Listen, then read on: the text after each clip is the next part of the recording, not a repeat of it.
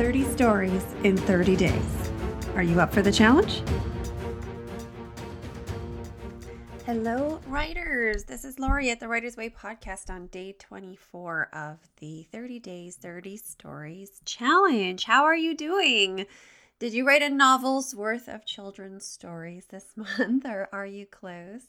Or are you just filing the ideas away for the future? And that's fine. Today's idea is maybe better suited for a little bit older children, maybe a short chapter book, but not a picture book is what I'm thinking, because it's a little bit spooky. I don't know about your kids or the kids you write for, but my kids love spooky stories. Although my 5-year-old, not so much. So I guess I should rephrase that. My 8-year-old and my 11-year-old love spooky stories. My 5-year-old is freaked out by that series, The Creepy Carrots and the Creepy Pair of Underwear. Let me just divert from today's topic for a minute to recommend that you go to YouTube, and I don't know who did it. I don't think it's the author, but there's 2 videos on there, and it's the video story of Creepy Carrots and Creepy Pair of Underwear, and they are so well done, and my 8-year-old daughter is crazy for them. She loves it. I don't know what that sound was.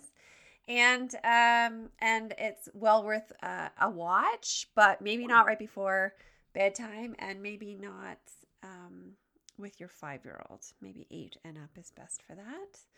Okay, so today's story idea is like I said, somewhat spooky.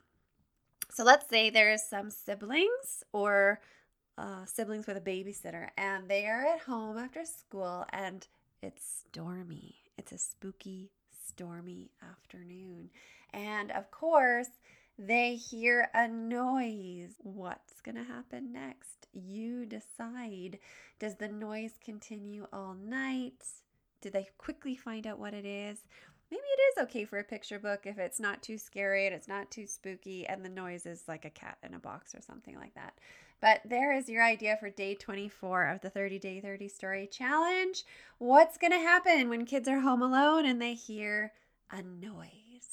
Join me again tomorrow for day 25 of the challenge. Goodbye, my friends.